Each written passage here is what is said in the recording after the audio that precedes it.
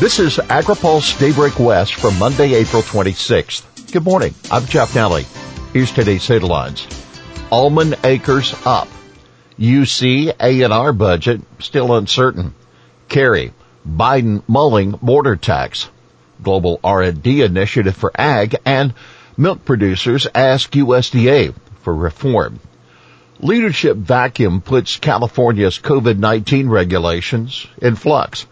The Biden administration has selected Cal OSHA Chief Doug Parker to head the agency's national counterpart, a change that has come at a difficult time for business interests in California.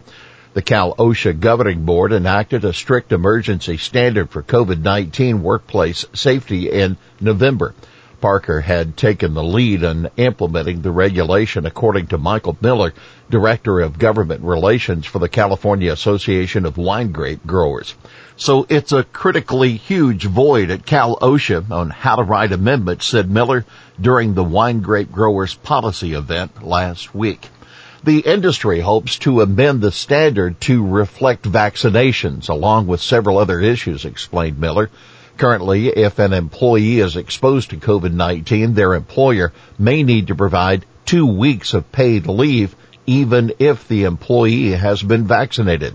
New amendments would take time to go into effect, and Miller expects that would not happen until late this year. On that note, a lawsuit challenging the regulation is on appeal and could have a decision in May, that according to Miller. Almonds up 6% for acres in production. 2 new reports show the number of almond orchards mature enough to produce a crop increased by nearly 6% in 2020. That's more than 1 million acres added. Demand has consistently been very strong during this crop year, with global shipments year-to-date up 18% as production crossed the 3 billion pound threshold for the first time, explained Almond Board CEO Richard Waycott in a statement.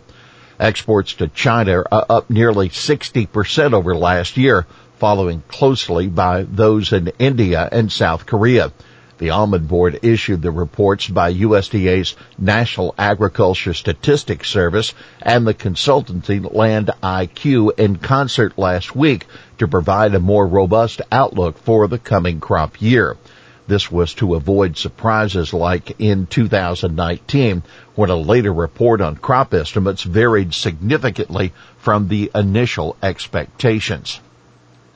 New tax proposals, spending on tap. President Joe Biden is expected to release a new round of spending proposals this week, plus the tax increases to pay for them.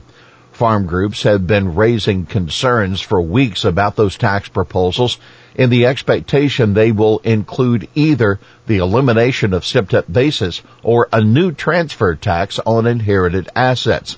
The White House continues to insist that Biden will not propose anything that raises taxes on households making more than $400,000 a year. For more on those issues, plus a look at a key Supreme Court case this week, you can read our Washington Week Ahead. Kerry confirms consideration of U.S. carbon border tax.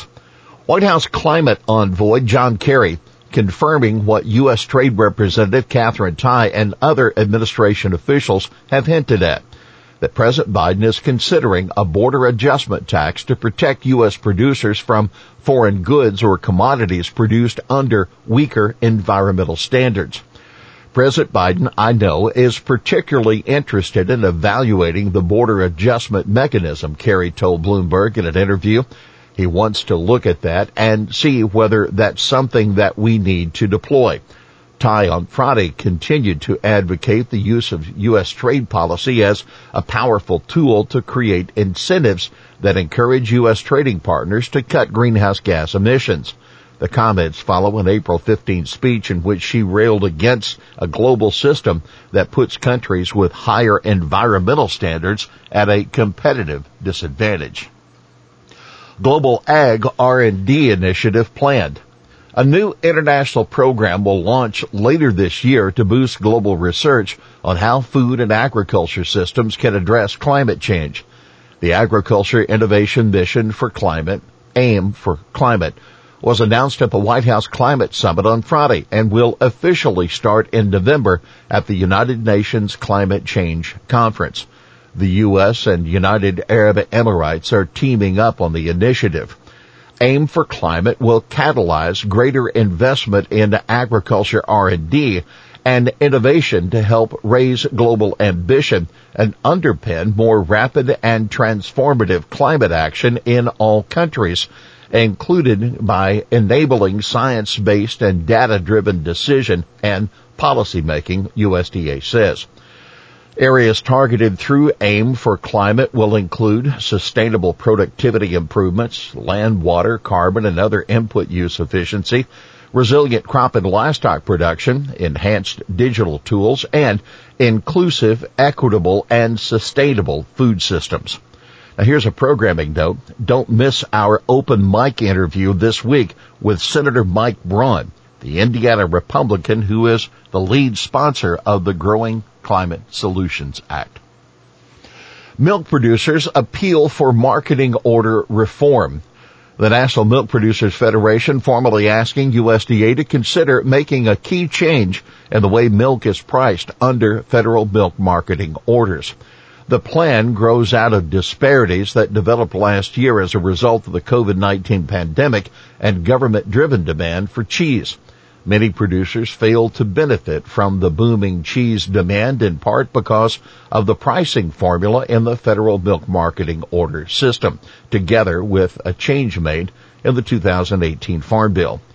Under a deal between the National Milk Producers Federation and the International Dairy Foods Association that was written into the Farm Bill, the price for fluid milk is fixed at 74 cents a hundred over an average of the prices for Class 3, that's milk sold for cheese, and Class 4, milk sold for butter and milk powder.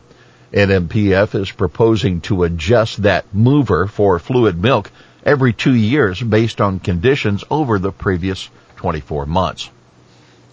Here's today's He Said It. Governor Newsom is creating two Californias by waging war in the Central Valley. That state Senate Minority Leader Scott Wilk on Newsom banning fracking permits. Well, that's Daybreak West for this Monday, April 26th. For the latest news out of Washington, D.C., visit agripulse.com. For AgriPulse Daybreak West, I'm Jeff Nally.